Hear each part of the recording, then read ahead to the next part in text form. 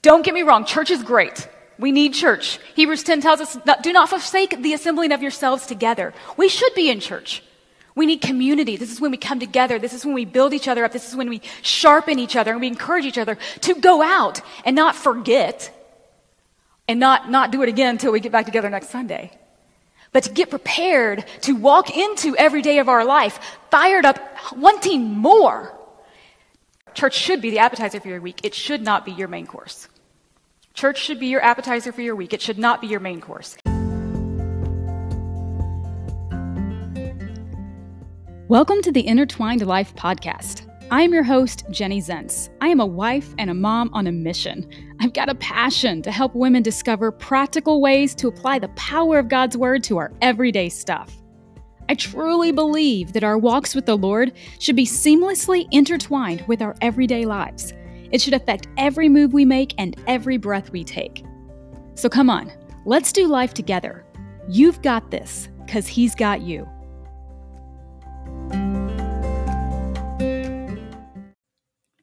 Hey everybody, welcome to episode 43 of the Intertwined Life podcast. I'm really glad you're here. I hope you enjoyed today. It is actually a recording of a message I was privileged to get to give just a couple months ago, maybe less than that, at my church at Rock Harbor Church, Florida.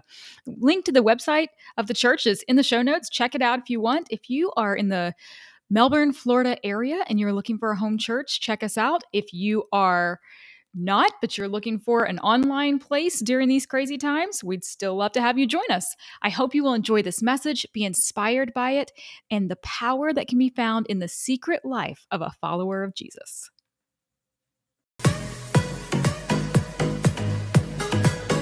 Come on, David, dance for the Lord, guys. Wake up a little bit. Come on. I know we've already been here a while, but it's okay. We can have fun. Thank you. We're here. Our God has already won. Every victory is already ours. Are we excited? Yeah? Come on, thank you. Come on. Woo! Let's wake up. All right. I promise I'm going to do my best not to talk too long. You promise to stay awake, and I promise not to let you get bored. How's that? We'll make a deal? Okay. So, several years ago, actually, before we even moved here, probably about 7-8 years ago, the kids were 2 and 5. We're having dinner. I'm not going to say which child it would be. That can be your guess if you know my children. We're sitting at the table, and one of them, oh, Mommy, I'm so full. Meanwhile, there's like half a plate of veggies sitting on the plate, right? I'm so full. I can't eat another bite, Mommy. Well, okay. You know, the starving children in Africa are not going to benefit from my child eating more than they need. So, okay, right? And then 5 minutes later, I'm cleaning up the kitchen. Mommy, I need ice cream. Same kid. Mommy, I need ice cream. I said, but you just told me you were full. Oh, Mommy, my veggie pipe is full, but my dessert pipe is empty. 2 years old, this kid was. Oh my gosh, right? So smart. So that might have given away which kid it was if you were paying attention. So incredible. But my question for you this morning is, do you feel like your life is so full that you are maxed out, you're at capacity, but you're walking around with an empty God pipe? That is something that can only be filled up in your personal, private, one-on-one time with the Lord. The theme verse that Pastor Kevin's been using this whole time is John 1:27. And I wanted to use a little bit different version. Behold, the Lamb of God, who takes away the sins of the world. And the reason I wanted to use behold is because we've been saying look. And that's true. He's like, look over there. But this isn't like when you're at a restaurant and you're like, hey, look at that person over there. No, don't look. Don't let them see you. No, he's saying, behold, look, stare, notice, take it in, study him. This is the Son of God who takes away the sins of the world. Don't glance his way. Behold him. This is a whole nother thing, guys. We could have called this series Staring at Jesus, but that might have been a little weird, so we'll just stick with Walking with Jesus. But that's what we're talking about, okay?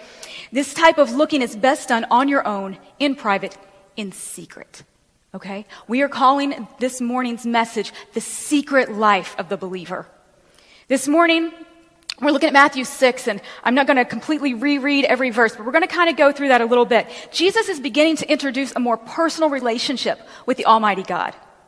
Until now, people knew of Jesus, or they knew of God, but they didn't really know God. And so if you're taking notes in your bulletin, that might be an underline, I'm not sure. But they knew of God, didn't really know God. Because back then, it was the really religious leaders, the Pharisees, the holy, holy people who stood on the street corners blowing trumpets and pouting because they were hungry when they were fasting. These are the people who supposedly had the walk with God. And for the most part, just kind of did a lot of rules and rituals and had to keep a lot of things in order, but it wasn't really personal and really close to them at this point because the Holy Spirit had not yet come to dwell in the hearts as he does today in every single person who's put their faith in Jesus Christ. He hadn't come yet, so they didn't have that. They had some examples of people like David in the Psalms. They knew there were people upon which the Holy Spirit of God had come mightily. But they themselves, for the most part, hadn't really experienced that lovey-dovey feeling with their Heavenly Father. They just didn't have that walk yet. So Jesus is setting up a precedent for us here, for everyday people to understand that you can walk right into a personal one-on-one relationship with your Heavenly Father. And that you could even refer to him as Father. Abba, it meant Daddy. He's taken him from God, which he still totally is. But he's saying, you know what? You can curl up in your daddy's lap and spend time with him. This was a mind-blowing concept, okay? This was not a very familiar concept. It was unheard of, and to many of the religious leaders of the day, this would have been considered blasphemy. So here's Jesus sitting here. We're in Matthew chapter 6. I used the Amplified Bible, and there's a lot of words in the Amplified Bible because it does exactly what it says, it amplifies everything. So it's going to take the scripture, add a few more words to give us a bigger I do feel like the room's doing this. Give us a bigger understanding of what's going on and what he was really trying to say in the original language. So stick with me. I think you're going to actually see some things maybe you've never seen before. But when you look at Matthew chapter 6, verses 1 and 2, and again, I'm just going to run through this. He says, when you do good deeds, don't try to be seen and noticed by everybody else. Don't be out there trying to get the credit for it, because if that's what you're after, that's all you're going to get. He says in 3 and 4, he says, when you give, don't make a really big deal about it. Don't be sure you draw attention to your generosity so that everybody sees how kind and generous you are. Do it in secret, and your Father, who sees what you do in secret, will reward you in the open. In 5 through 13, we love this part. We call this the Lord's Prayer. He says, when you pray, don't clear your throat and then go into the King James Version. Thou heavenly Fatherest, holy art thou. Come on. We know people who do that, right? Come on. Everybody, laugh. That was funny. That was a joke. Okay. Wake up. Do it again if you have to play the music. So he's saying, don't get so stiff all of a sudden and make it all so eloquent that you don't even know what you're saying, but you're trying to impress everybody else around you with how holy you are. This is Jesus, the Son of God, God himself. And he's saying we don't have to put on this show. We can come to our Father. So he's saying, see, he knows when we pray, we can get alone with God, go into the secret place and open our heart to him, because he who sees in secret rewards in the open. And he says, keep it simple. God already knows what you need. He knows what you need before you ask. Don't go on and on to hear yourself talk. Then Jesus gives this example of the Lord's Prayer. Now, to a lot of us who did learn this in the King James Version, many of us who grew up in the church, that's the way we learned this scripture, it sounds very, very super spiritual. And while it is holy and it is sacred, these words that he used at that time for those people, it's very straightforward. It's very to the point. It's very basic. Give us what we need. Help us not sin. Help us forgive those who sin against us. Thank you and amen. He praises God, he asks for what he needs, and he praises God, and he closes it out. And so he's saying, oftentimes people will pray out of obligation. They'll pray this prayer out of obligation or out of habit. And we were just told don't use vain repetition, right? So here's the thing. If you're saying the same thing over and over without really giving any thought to the words, or it's void of any engagement of your actual hearts and your minds, then your prayers aren't really going past the ceiling. But commentator John Corson says, you can pray these prayers with an engaged heart and a focused mind, and then it can be quite powerful. Only you and God know the difference. There's a difference between meaningless repetition and meaningful repetition, okay?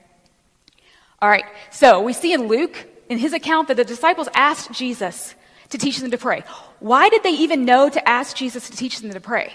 Because what we do know is, we don't know, because they told us that if there was every single thing that Christ did written down, the whole world could not contain it all, okay? But we don't really see him holding a lot of big public prayer meetings, okay? Not saying there's anything wrong with that, But how did they know to ask him? How did they know that that was important to him? Every gospel talks about Christ got up early in the morning while it was still dark and snuck off to a secret place to pray. We're told in some of the gospels where he went into the wilderness and prayed all night long to his Father. He often, as was his habit, went off somewhere to pray in seclusion.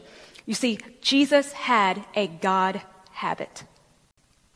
Jesus communed constantly and consistently with the Father. And the world saw the overflow of that personal relationship, that intimate connection of the Father and the Son. Do people see your life and want more of what you have? Do our kids see the fruit and the overflow of our personal time with God, that they want some of what we have? Or are we smothering them with our words and not backing it up with action? I fall into that trap a lot because I got a lot of words. And you think I preach here, my poor children, Tim gets probably even more of it because the kids do at some point go to bed. He's still there. I do a lot of words, a lot of preaching. But are people seeing the fruit of that and desiring whatever it is we've got? So as we go on, verse 16 and 18 says, when you fast, if you're abstaining from food or something in order to give more thought and focus on the Lord and to hear more clearly from him, don't go around complaining about how hard it is, how hungry you are, how weak you are that you can't take a shower because of your spiritual discipline. Okay? Right? Don't go around making a scene about it. It's between you and God. That's part of your secret, private life. And he who sees in secret will reward you in the open. Jesus was setting the stage for us to have an individual interaction with God. I think this is in your bulletin notes as well. He is showing the people and us that the God of the universe wants a personal, individual relationship with each and every one of us. Did you hear what I said? Did anybody hear what I said? Are you falling asleep? I know it's hard. It's really hard. It's dark. It's kind of snuggly in here. The God of the universe wants a personal, intimate, outside of gathered together at church to check it off a list kind of relationship every single day, every single moment with each and every one of you. Thank you. Wow. And that was my husband. That was a miracle. Woo! Things are happening. Things are happening. All right. Woo, now I'm really going. Okay. Christ is giving the key to the secret life of a believer. Don't get me wrong. Church is great. We need church. Hebrews 10 tells us, do not forsake the assembling of yourselves together. We should be in church. We need community. This is when we come together. This is when we build each other up. This is when we sharpen each other and we encourage each other to go out and not forget and not do it again until we get back together next Sunday. But to get prepared to walk into every day of our life, fired up, wanting more. Church should be the appetizer for your week. It should not be your main course. Church should be your appetizer for your week. It should not be your main course. If all you have is coming to church once a week, maybe a small group, to check it off a box, then what you have is a very shallow, impersonal faith, and it's not a growing, active walk with the Lord. And you cannot expect the fruits of that to overflow into your everyday life. God wants to walk with us every day in, day out, personal, one-on-one relationship. He wants those inside jokes. You know how you have your spouse or your close friend and they know things and not everybody else knows, and sometimes you don't even have to really say anything. You just give a look and you both just start laughing because you know exactly where you're going. God wants that kind of relationship with you. He fully knows you. He wants you to get to know him too. And he wants to have those moments. And there's a promise attached to this kind of relationship. Your Father who sees in the secret will reward you in the open. There should be some things that are just for the two of you. So go with me here. Just like in marriage, it's the stuff done in private that builds the most intimacy. Everybody tracking with me? Okay. You got that? Everybody's awake now. Okay.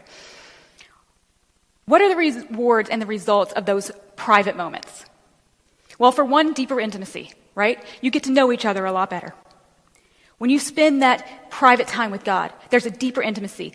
Don't fear this intimacy. God already knows you, and if you have accepted Christ into your heart, Ephesians tells us that he looks at you and he sees you as blameless. Sometimes we fear getting too close to someone because we don't want them to know all of our badness and all of our mess and all of our mistakes and all the stuff that you can't see when you're out right? When we got married, it was a whole eye-opening that I wasn't quite as together as I thought I was because the whole world didn't see the behind the scenes, and then Tim was there all the time. So we didn't hit honeymoon phase till about year 7 because there was a lot of stuff to get through, right? And sometimes we fear that intimacy because we don't want people to see that much. They won't like what they see. God already knows you fully and loves you completely, just as you are. And if you have accepted Christ, when he looks at you, he sees the righteousness of himself, and he sees you as perfect. So do not fear that intimacy with your Heavenly Father. Step right into it. What else do we get? That intimate time with the Lord, it's like a resetting of the relationship. Okay, so like the private time in marriage, it's the refresh button. That's what I call it. It's a refresh button. Sometimes we get distracted, we get busy, we get tired, we're all out of sorts. God never moves, but we can get off base, come back to him, have that one-on-one time with the lover of your soul. Fruits and blessings. Private, intimate time in marriage produces fruit. And it will be great life-changing rewards that result from the time alone with your Heavenly Father. A thriving, intentional, personal walk with Christ will result in a rich, blessed life. Now, don't hear what I'm not saying. I'm not saying that if you go and you read your Bible every day and you remember to pray every day, then you will suddenly get $1 million. That's not what I'm saying, okay? Rich can mean a lot of things. Maybe God knows that that is what you can properly manage for him, and he is going to pour monetary blessings on you so that you can bless others. Sometimes that happens. Somebody's got to have the money to do the good, right? But peace, strength, ability to come through hard times and have that unshakable faith, a presence in your home that just reeks of the Spirit of God. These are also blessings that equate to a rich, powerful, full life. These are the kinds of things we find when we do that one-on-one intimate time with our Lord that strengthens us from the inside out. And then that private time, better relationships with others. So let's be honest.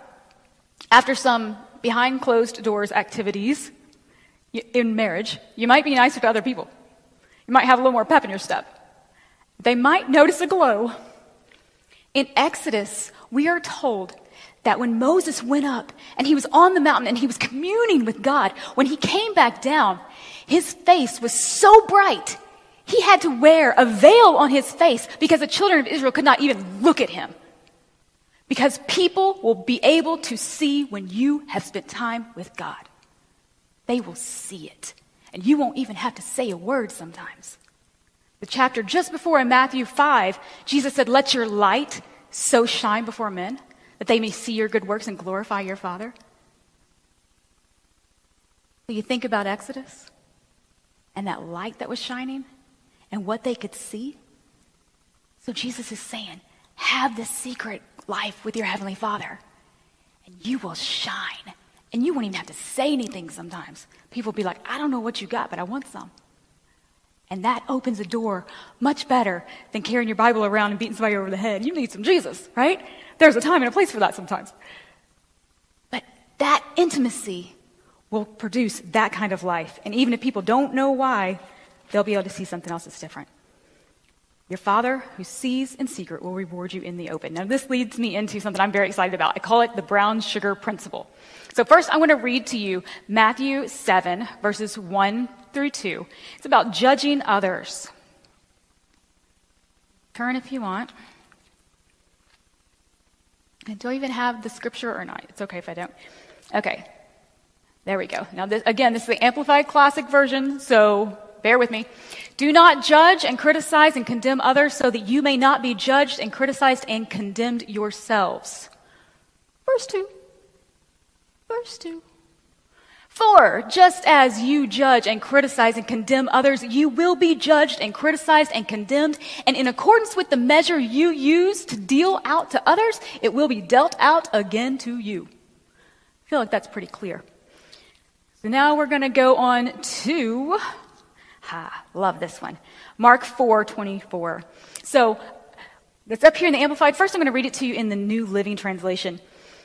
"Then he added," Jesus of course, "pay close attention to what you hear. The closer you listen, the more understanding you will be given, and you will receive even more. I love this. I love this promise. I want you to hear this in the Amplified.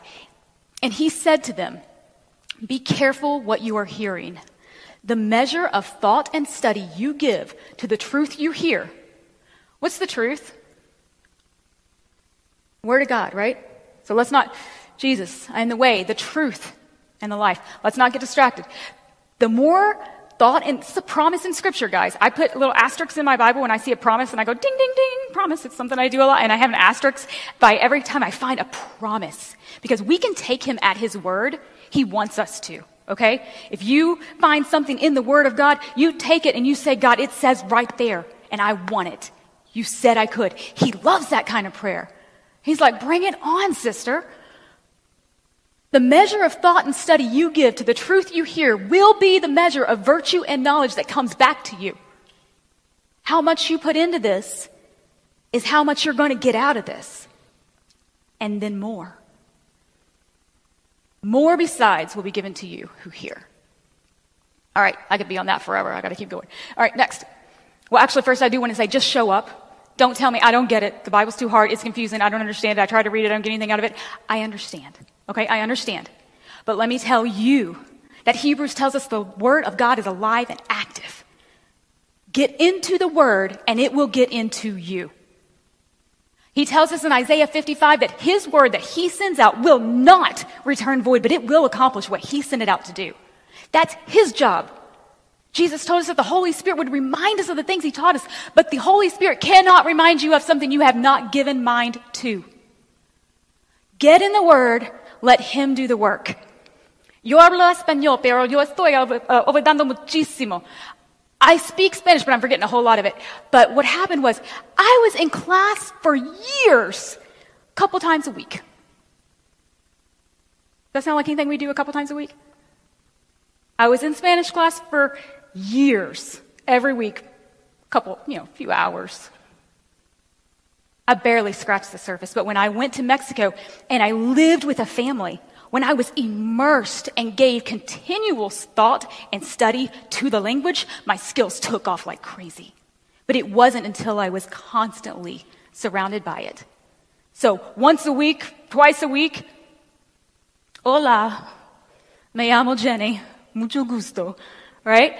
Pero después muchos meses allá, yo puedo hablar con una mexicana. I speak like a Mexican sometimes because I spent the time there and it came because I was immersed in it, giving constant thought and study to it. And it was scary at first and it was confusing at first and it was frustrating at first. But then the fruits came. Okay? Now I'm forgetting a lot of it because I'm not spending a lot of time in Mexico these days, but there we go. That tells you what thought and study does. So Luke 6, 36 and 38. Love this. Be merciful just as your Father is merciful. I'm doing this one in the NIV. Do not condemn, and you will not be condemned. Do not judge, you will not be judged. Forgive, and you will be forgiven. Give, and it will be given back to you. A good measure, pressed down, shaken together, and running over will be poured into your lap. For with the measure you use, it will be measured to you. And we saw, Mark said, and then more besides. A good measure, pressed down, shaken together, and running over will be poured into your lap. Now, I'm not much of a baker, probably because I don't like to be told what to do. I'd rather cook and make it up as I go. Right? The baking and the exactness, it drives me crazy. But I had always associated this verse with brown sugar. And it wasn't until a couple years ago that I found out not everybody does that. Does anybody else read this verse and instantly think, oh, brown sugar? Okay, so, when you open your mouth, you say something, you thought everybody thought that, and then you're going, oh, I am weird. So this is what the Lord showed me. If you've ever baked before with brown sugar, what happens? If you're using white sugar, it says what? 1 cup of sugar.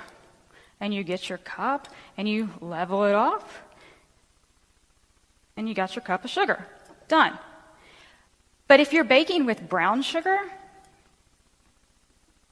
does anybody know what it says? 1 cup of firmly packed brown sugar. So what happens when we get a cup of brown sugar? And it says a good measure, so it probably doesn't even level it off. But then what does it say? Press down.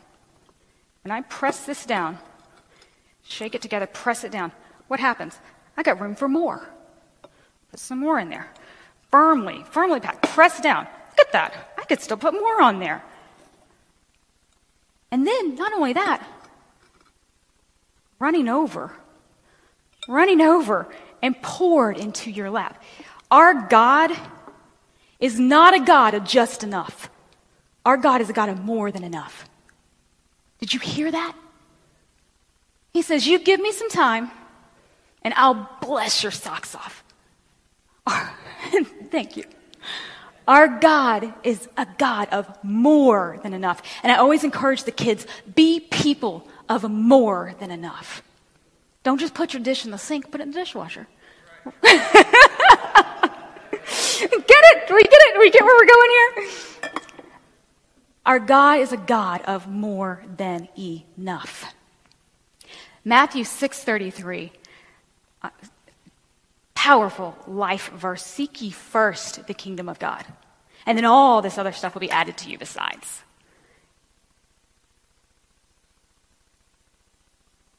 Make him your priority. He will do things you never dreamed. I'm going to ask you again, how full is your God pipe?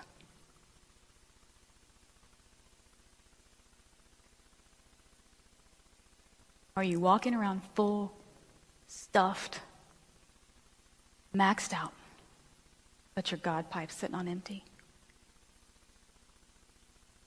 Ben, if you want to come up and slowly. I'm going to go to Luke 6:47-49. For everyone who comes to me and listens to my words in order to heed their teaching, okay, you got to come with intention. Don't just come and listen. You got that done for the week, right? Everyone who, or read a chapter a day to keep the devil away. I don't care if you're reading through your Bible every year. Are you getting anything out of it? If you're doing it and you're getting stuff, that's awesome. But if you're reading 5 chapters and walk away and don't have a clue what you just read, who's benefiting from that? Right? Everyone who comes and listens to my words in order to heed their teaching and does them, I will show you what he is like. He is like a man building a house who dug and went down deep and laid a foundation upon the rock. And when the flood rose and the torrent broke against that house, and it couldn't shake it, it couldn't move it, because it had been securely built or founded on a rock. But he who merely hears and does not practice doing my words is like a man who built a house on the ground without a foundation, against which the torrent came and burst, and immediately it collapsed and it fell, and the breaking and the ruin of that house was great. Friends, Christ wants you to be unshakable. Unshakable. Yes, come to church. But if all you're doing is taking what you hear here, and you're not taking it into a more deeper, personal, intimate relationship, then it's not going to do you much good. Be in the Word in your private, daily, unseen life. A house can look incredible and beautiful, but it's the foundation that is so crucial. It's that unseen part that is so crucial. It's from that unseen foundation that the entire structure finds the strength to stand come what may. Don't expect your surface Christianity, coming to church, giving to worthy causes, taking a stand on social media. Don't expect your surface Christianity to provide you with the true stability you will need when the storms of life come. You must have a thriving, secret life that is just between you and your Creator. This is my prayer for you. This comes from Ephesians. It makes me even want to cry just thinking about it. If I had to pick a favorite book of the Bible, it would be Ephesians. They're all good. I love Ephesians. My prayer for you, for all of us. I prayed this prayer for Tim when we were dating. Started in verse 16. It said, God, I fall on my knees. And I pray that he will be strengthened in his inner man, that he may know the depth and the height and the length of your love for him. And I watched him grow. Amazing. We met and married in 7 months, so it was a fast growth. But I watched it taking root. And I remember every night on my knees praying this for him. Pray this for myself, for my kids, for this church. We pick up in verse 19, that you may really come to know, practically, through your experience for yourselves, the love of Christ, which far surpasses mere knowledge without experience. Experience is tough sometimes, guys. Experience is not always easy. That experience is a pretty way to say tough times. But it's through those tough times that you really, really, really know the love of Christ that far surpasses mere knowledge. Unto the fullness of God, that you may have the richest measure of the divine presence and become a body wholly filled and flooded with God himself. Now to him who by and in consequence of the action of the power that is at work, where? Within us. If we've accepted Christ, the power of the Holy Spirit, the same power that raised Jesus from the dead, lives on the inside of us. Through that power that is able to carry out his purpose and do super abundantly, far over and above all that we dare ask or think, infinitely beyond our highest prayers, desires, thoughts, hopes, or dreams. To him be the glory. To him be the glory in the church and in Christ Jesus throughout all generations, forever and ever. Amen. Amen. So be it. So be it. Our God is not a God of just enough. He is a God of so much more than enough. Look at the difference. Look at the difference.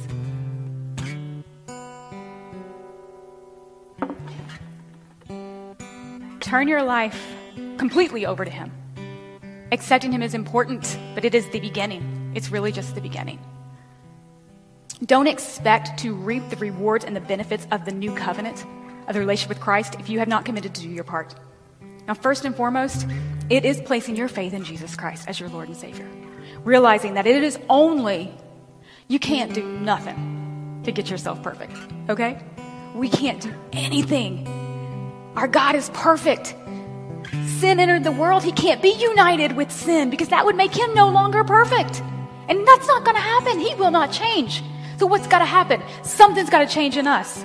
But we could never do anything to make ourselves perfect. And let me tell you something. If you think for 1 second that anything you can do can get you perfect enough to be united with the mighty God, then Jesus Christ came and died for nothing. Do you hear that? I don't care how you grew up or what you've been taught. If you think for 1 second you can do anything to reunite you in perfection with the perfect Heavenly Father without the perfect blood sacrifice of Jesus Christ, then you're fooling yourself. It is only putting your faith in Jesus, and he stands between you and Almighty God. And then when he says, why should I be reunited with you? And you say, Jesus. I put my faith in Jesus. And then when he looks at you, he sees the righteousness of himself, because we are told that Jesus took our sins and gave us his righteousness.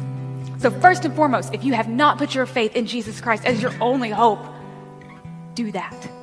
But then, guys, that's just the first step on your journey. A very, very, very important step. But man, then your life can really take off. But not if you don't have that secret life with God. It's not enough just to say, Lord, Lord. It's not enough just to raise your hands in worship and look really holy. But never take it from your lips to your heart. God's not impressed by how holy we look. He knows our hearts, and Romans 10:9 says that if you declare with your mouth that Jesus is Lord and believe in your heart that God raised him from the dead, you will be saved. Putting your faith in Jesus is the first step. But it's just the beginning to a radical, powerful, supernaturally abundant, overflowing secret life that Christ has for each and every one of us. So how full is your God pipe? It's not too late. You can start filling it up right here and right now by investing in that secret life with the lover of your souls. Hey friend, if you enjoyed this episode and you got some good stuff out of it, there's a few options you have. One, you could click that little subscribe button, because let's be honest, who's got time to remember to check back and see if there's a new episode, right? So click that subscribe button, and then when a new episode comes up, it will just, by the magic of the internet, pop up in your Dropbox, and it'll be right there for you whenever you're ready. And also, if you would review this podcast, oh my gosh, if you like what you heard, get on there, give it a 5-star review. If you didn't like what you heard, just pretend it never happened, okay? But if you would do a review for me, just take a couple seconds and do that. Not only would I be crazy excited, but also it would just be a great way for us to partner together, for you to help this podcast be seen by more women out there, and you could be a part of helping more women discover these practical ways to apply God's word to just everyday stuff. So I would love it, love it, love it if you could help me out in one of those two ways.